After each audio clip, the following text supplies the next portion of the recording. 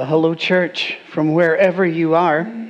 We have, over the last few weeks, gained a growing viewership in Tanzania and now Mozambique.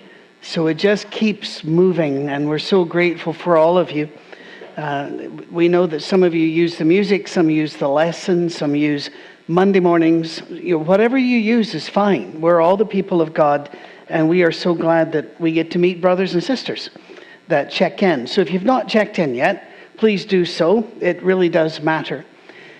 We have been talking about eating from the fruit of the tree of the knowledge of good and evil, and what sin comes from the judgment of making our own selves the center of things and making ourselves then the judge of what is right and wrong, what is good and evil. We often don't stress enough. That's the theme of Scripture. It's one of the meta themes, to the point where there's an odd exchange in Matthew chapter 19 that most of us tried to just read quickly and rush through to get to the other parts, because it is an odd exchange. In Matthew 19, verses 16 and 17, a man who seems to be very sincere, he's called rich in one gospel, he's called young, he's also called a ruler in another gospel, so people call him the rich young ruler. As he shows up, he says, "Good master," and in the King James he repeats it, "Good master, what good thing must I do to inherit eternal life?" And Jesus looks at him and says, "Why are you calling me good? There is no one good but God the Father." And then he says, just follow God. Live the commandments. And then we usually go and we talk about how foolish he was because Jesus told him to sell what he had. And we rush over there. Hang on. Did you catch when he says, "Why are you calling me good?" Because that is part of the fruit phenomena, where we go around and say, that is good, that is bad. And we make that judgment. And the Jews in Jesus' day needed to be reminded, just as we need to be reminded, personally, every day, we don't get to make those calls. But we do get to make calls. And in this series, we've been talking about not making the calls. Starting today and the next 2 weeks, we're going to talk about, all right, how do you make the call? When do you make the call? Because you're going to run across obvious evil. So what do you do with this when you come across it? The passages read today by John will help ground us as we begin to talk about the place for judgment. And here's a word we don't use positively very often: discrimination in our lives. So first we should probably define our terms. In Matthew 7 is the very famous passage, "Judge not that you be not judged." What you may not know there is that the word judgment used comes from a root word which means separate, to separate. Another language, the Greek language, would use critique. That word is from a root that means to separate. That's what a critic does. This is a good movie, that's a bad movie. This is a good thing, that's a bad thing. Critics separate. Judgment separates. And the warning there that we're going to look at later about separation is, be aware that whenever you make one of those judgments, you are laying a line down that also may get you. David Lipscomb, who was not known for being extremely open and progressive for his day, but rather was held the conservative line, did not want to draw the line. And once in one of the letters to the Gospel Advocate, a paper that he had founded back in the 1800s, they asked, "When do we draw the line of fellowship?" And his response was, "Be very careful. Because when you draw the line of fellowship, you may be on the wrong side of the line." And I thought, yeah, I think I get that. So what is discrimination used positively with judgment and critique? Discrimination is a word. It's a legitimate word. It's a good word. It means that you look, you examine, you think, and you make educated, informed decisions about matters, things, events. It's not in itself a bad word, although it has been turned into kind of a bad word because we usually link it to bigotry and racism and hate, which of course would be wrong in any context. But we are not supposed to, all of a sudden, this is what the world says. The world said, this is good. Okay. We're supposed to be discriminating people. Think about it. Look at it. See where it goes. We've talked about it several times, that river going down the mountain in the Tetons. Don't drink yet. But there's also a turn around and look, where is it going? What happens here? Every word, every thought, every deed, every action, every attitude. Is a bus heading somewhere? Do you really want to go where that bus is headed? Joshua knew that the people of Israel were facing a huge challenge. The challenge was peace and prosperity. These were people who had been on the move in slavery, on the move at war. That's all they knew. That was their culture. That was their heritage. That's all that their parents, grandparents, and such who had perished in the wilderness, that's all the stories they had. But now a new challenge was going to come upon them. A time where they would have things and where they could reasonably expect to come home at the end of the day without being killed. And that was new. And peace and prosperity, for some weird reason, rarely leads people to draw closer to God. And it can lead to some bad decisions. Yeah, now who's going to make those decisions? He says, choose for yourself. Choose for yourself. You make your decisions. Never did he say, choose for others. In fact, it's frustrating to many who want to make God some sort of a human government symbol, either for the left or the right, and both of them grab him. I've heard all my life people say, you can make the Bible say anything. Not really, but you can misuse the Bible to say about anything, and you can certainly misuse the story of Jesus to say anything. But if you don't misuse it, you find repeatedly God saying, you do this, and not you go tell others to shape up like this. There were some instances like that. We're going to talk about that in the next 2 weeks, but not today. God, of course, will send some people to help you. In the Old Testament here, there were elders of the community. There were wise women. There were judges, male and female. There were priests, male and female. If you read the Old Testament, you will find female priests as well. But it's the inner heart that God's interested in. Do you remember that? Whenever he picked David and the others were going, wait, these other brothers are stronger, better, mightier. God said, humans look on the outside. God looks on the inside. What are the decisions of your heart? We can, and we do, legislate morality. I've heard all my life, you can't legislate morality. Yeah, sure you can. Sure you can. If you misuse children in this way, we will lock you up. We will punish you. That's legislating morality, and yes, but you can't make a person moral by legislation. You can tell somebody, you can make somebody drive a certain speed by signs and heavily radared highways, but you can't make them like it. God is interested in what's going on inside.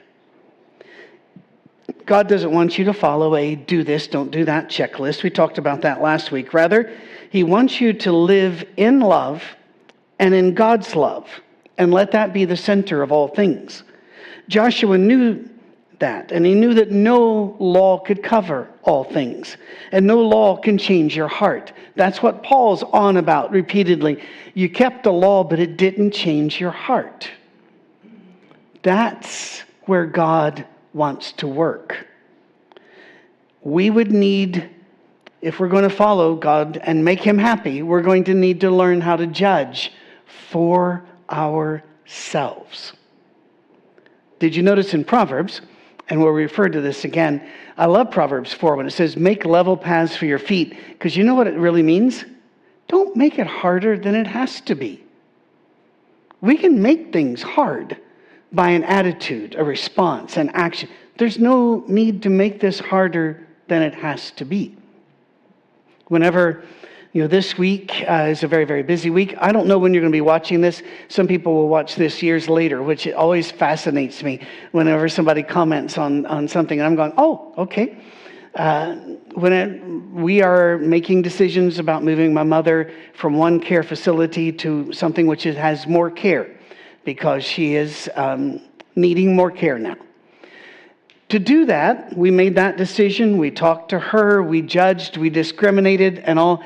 But yeah, we got to go through the paperwork. Now, how do you go through the paperwork? Whenever the people approached us, it was like,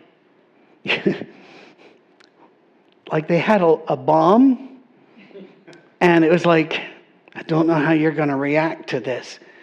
And we looked at them and we said, we know that you didn't create the world, you didn't make the universe, and you didn't make my mama have some issues. And that this is what you have to do. We're good with this. We'll smile through it. And it's amazing. The people at the hospital kept saying, we need more families like this family.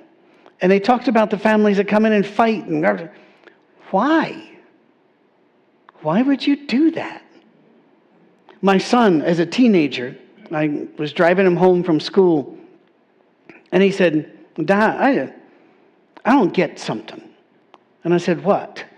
And he said, my friends are always talking about their problems with their parents, and they're arguing, and they're fighting about this, that, and the other. And I don't get that. Why would you want to make your life harder than it has to be? Thank you. That's all from me, not Cammie. All from me. The laughter you hear was filled in later. We are not told to judge others. We are not told to judge for others. However, be aware that judging for yourself comes with a cost.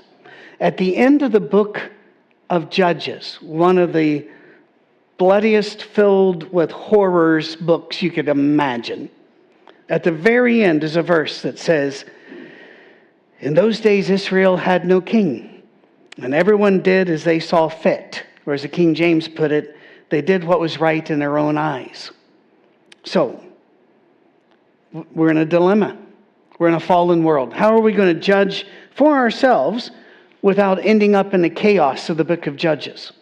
Or the chaos of today, when people like to use these new little squirrely terms, and they'll talk about your truth. Live your truth, but then this is my truth. But they're openly dismissive of the truth. Openly so. Why? Because if there's the truth, it'll suppress their desires. It'll suppress their judgment. It'll have to correct their life. And so they'll say, no, there's not a truth. That's offensive to say that there is a truth. In fact, that's why Jesus is offensive. That's why comedians can make fun of Christians, but they don't make fun of other religions generally. Is because two things. One, Christians are generally not going to be the ones to storm the stage and get you. But another is because Jesus is exclusive. He says, the way, the truth, and the life, and no man comes to the Father but by me. And that's offensive to the world, who will say, who are you to judge me? And I'm going, well, he's God. And he gets to. I don't. I have to work on me. It's hard. It's very hard. But when you live in a world full of people who daily snack from the tree of the knowledge of good and evil, this is going to happen. One thought to keep in mind, you may not like this. People are allowed to be evil. People are allowed to make bad decisions. They're allowed to be different from us, even if that gives us problems. Even if that hurts us at some level. One of the examples of this is going to be early on in the history of the church in Acts chapter 4. If you don't know the story, we've been following this in the Wednesday Bible classes. I don't know if we're right there now because I record ahead of time. But in Acts chapter 4, Peter and John have been preaching. The Sanhedrin's called them in. They've said, we don't like this. Stop it. And so they commanded them in verse 18 not to speak or teach. In fact, it says again, don't speak or teach at all in the name of Jesus. But Peter and John replied, whether it's right in God's eyes to listen to you or to him, you can judge for yourselves. As for us, we cannot help speaking about what we have seen and heard. They didn't say, you have no right. No, you have the right. People have the right to be wrong. They have the right to make those decisions. Even when it hurts us, our decision, that's what we're in control of. Viktor Frankl learned that in the concentration camps. And he survived and wrote A Man's Search for Meaning, a book that's only about 100 pages, and I need to read it every 2 or 3 years as a reset button. Because he realized we own nothing. We don't even own our own bodies. They can be enslaved, though our life can be taken from us. The only thing we own is our power of choice. And it's an amazing, Viktor Frankl, look it up, Man's Search for Meaning. And I don't get any, Amazon should really pay me, but they don't. We use Amazon Smile for the church, so look us up there. You get to choose. And Peter and John didn't say, you don't get to make that. No, they said, you're allowed to make those decisions. And we will make ours. Think of Paul, beaten, thrown into prison. And he doesn't go, you have to let me out of here. This is wrong. Do you understand what? No. He understood. Nero gets to make his decision. I'm going to be killed. I'm ready to be poured out as an offering, he said. And then he tells Timothy, do the work. Be faithful. Decide for Christ. Never in there is any poor, pitiful me, or let's launch, an armed insurrection or whatever. No, it's just they made their decision. We make ours. That's the power in that is amazing. Kohl's doesn't get to decide when you need clothes. And even if they say it's only a 48-hour sale, it isn't. It will be there again. And things like Black Friday, and then there's tech or whatever they call it, Monday. And I'm going, you know something? They'll sell it after. And the prices will be fine, and you don't have to go where you're going to be run over. You don't have to worry about this. You'll have what you need. One piece of folk wisdom that's worked its way into TV shows and plays goes something like this. Don't worry about things, because if you worry about something and it happened, your worry didn't stop it. But if you worry about something and it didn't happen, you lost some of your life. You lost some of your joy for no reason at all. You don't need to worry about that. Sometimes, I think about this week. This week, we have the moving of my mother, which is probably a 2-day event. Then I'm speaking in West Tennessee. Then we've got worship and work here. And then doing a wedding over in East Central Tennessee. And so you look at it and think, what could go wrong? Then, in a couple of weeks, my wife and I are supposed to go on a vacation. It was canceled twice, and then the consolation vacation was canceled. So we're looking and thinking, do we even put things in a suitcase at this stage? What could go wrong? Or you can just say, what happens, happens. This is who we will be, regardless of what happens. Whether we go or not, this is who we are. Whether this goes smoothly or not, this is who we are. If you're watching in real time, this week in Tennessee is a heat emergency because it's going to be up in the upper 90s, real field temperatures in the hundreds, high humidity. And I know some of you live in Houston and you're going, sissies. Well, yeah, but they have highways and cars. You don't have to be there.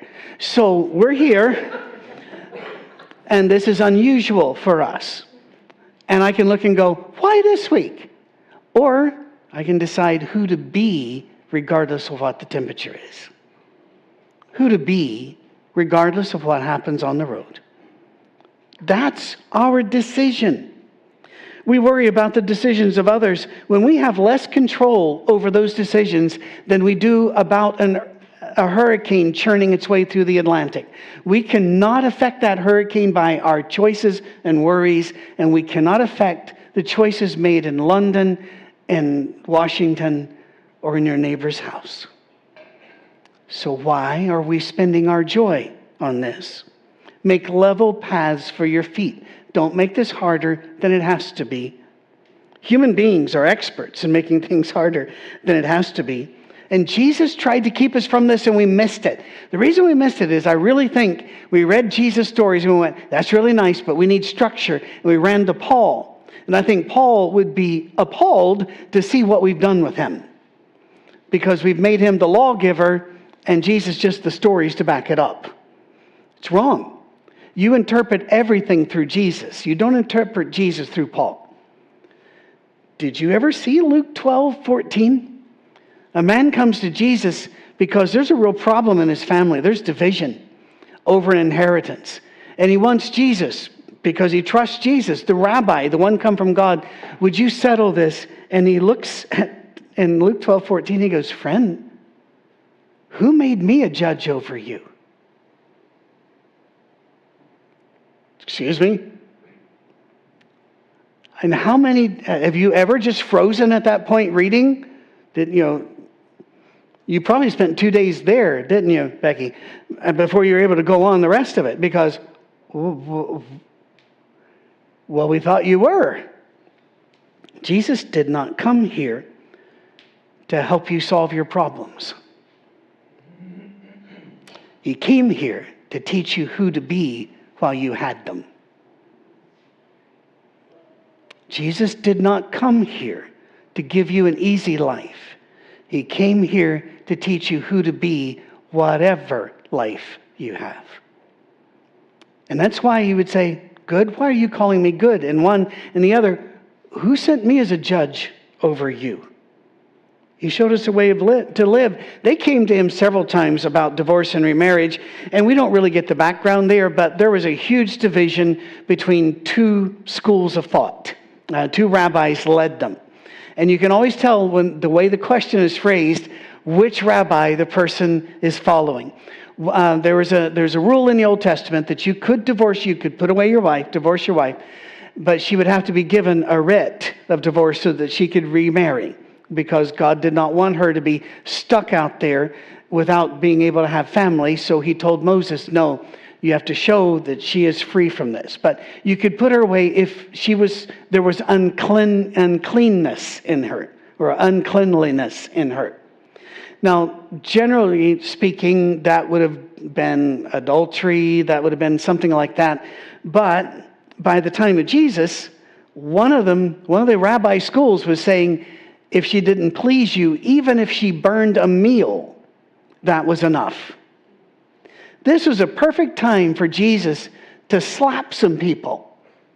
This is a perfect time for him to say, what are you thinking? This is a person, not your slave. This is your partner, your friend. You don't do that to be. Instead, he kept not answering their question, ever. But he would just say, God made man and woman to leave their mom and dad. That's hard. Not physically, because people move physically. It's hard to leave their patterns here and make your own decisions and do it together and grow together. And so he would just say, God's intention is for you to live like this. He wouldn't answer the issue. Have you ever noticed that? Repeatedly. It's amazing to me. And he's not waffling. Jesus isn't afraid to take a stand. He is making a stand. This is the way God wants us to live. Make that decision. Again and again, people wanted him to settle. Like, even after the resurrection, his apostles still don't quite get that Jesus is not going to lead an army to overthrow the Romans. And they said, is it now that we ride into Jerusalem? And he didn't turn around and say, you idiots, how many times do I have to say this? He just turned and said, it's really not your job to know about days and seasons and times. In other words, who cares? Who cares if today is the day we ride into Jerusalem or not? Who are you going to be if we ride? or if we don't. Judge. Make your decision. Separate. Do you know what another word for separate is, or separate in Scripture? Sanctify. Set it apart. You make your call regardless of what anybody else does. And then, that famous judge not that you be not judged passage, did you ever look at verses 3 through 5, which get explained away repeatedly? When he says, why are you picking, and he's being funny. They would have laughed at this because Semitic humor is different, and they use wordplay and such. But why are you picking at a speck in your brother's eye when you got a plank, literally, or a log in your own eye? And of course, they would have been tittering and laughing about the place. But he says, wait till you click everything out of your eye and then go for your brother. When will I be done fixing me? When will I ever be able to, at the end of a day, look back over every thought I've had, every action, every decision, and went, nailed it? I can tell you, not yet. Not yet. I once was with a man who was so upset because somebody else was writing bad things about me and attacking me. And he had gone to the guy and he'd said, did you ever meet him? Did you ever talk to him? He go, no, I don't have to, because he's a public figure and therefore I can attack him. And I'm going, what? It must be nice to have the log out of your eye. But you'll notice I haven't named him. I didn't write him back. I never responded. Why? Because I'm working on me. I made the decision to work on me, not him. I hope one day he finds that same joy, because I used to be a part of a church that our job was to go find the specks. And we did. It's not my job now. I even remember going to a place where I was going to hear a controversial speaker. And I went on my own, sat there, and I watched these men come in, and I knew immediately they were from my tribe. They sat down. And I'm going, I used to sit like that. So I'm not going to judge them. I'm going to make my decision who I need to be. And it's hard, but it's incredibly freeing.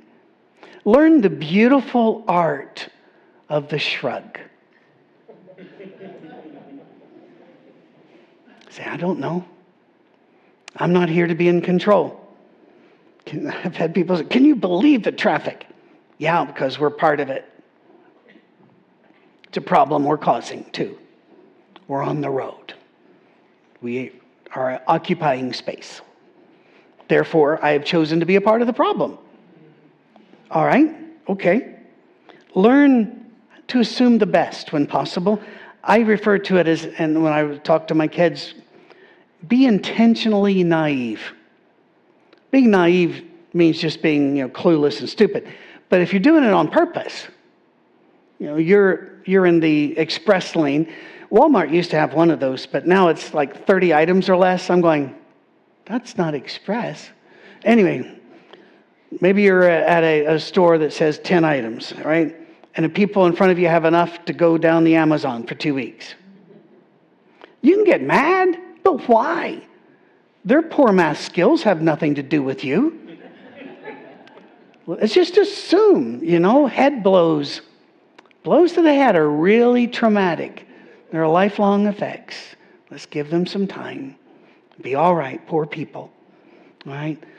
You don't, and again in your head, it's just for fun. You're not doing it, you're not thinking they're stupid. What you're doing is just bringing some humor into it to remind yourself, it's not my job. It's not what I do. I need to be who I am and to make my choice. Pay attention to the rising blood pressure. Pay attention to the inhaling of the lungs with self-righteous puffery, the narrowing of our eyes, or the rolling of our eyes is an act of judgment. In Acts 15, when the church was in crisis over how to deal with the Gentiles and how Jewish they need to be, the elders and the apostles prayed together and said, quote, it seems good to the Holy Spirit and to us not to make this harder than it needs to be. And they didn't answer the question that was raised and causing the division. They didn't say, right, here are the rules. They just said, Don't act like pagans. Keep yourself clean from the world. No direction. Why? Because that's what you do if you're not snacking from the wrong tree. You let them make their decisions. Be who Jesus calls you to be. In your mind, in your soul, in your life, you're always going to have to make a judgment. Some separating there, some gathering here. But we do it in love. And we do it the way Jesus did it. Looking for a way not to give an answer, but a way out of always demanding answers. I don't need to have the answers. Final experiment. All right? And I'm going a wee bit long, but that's all right. People in here can't hit the pause button. They're volunteers. They showed up. Get what's coming.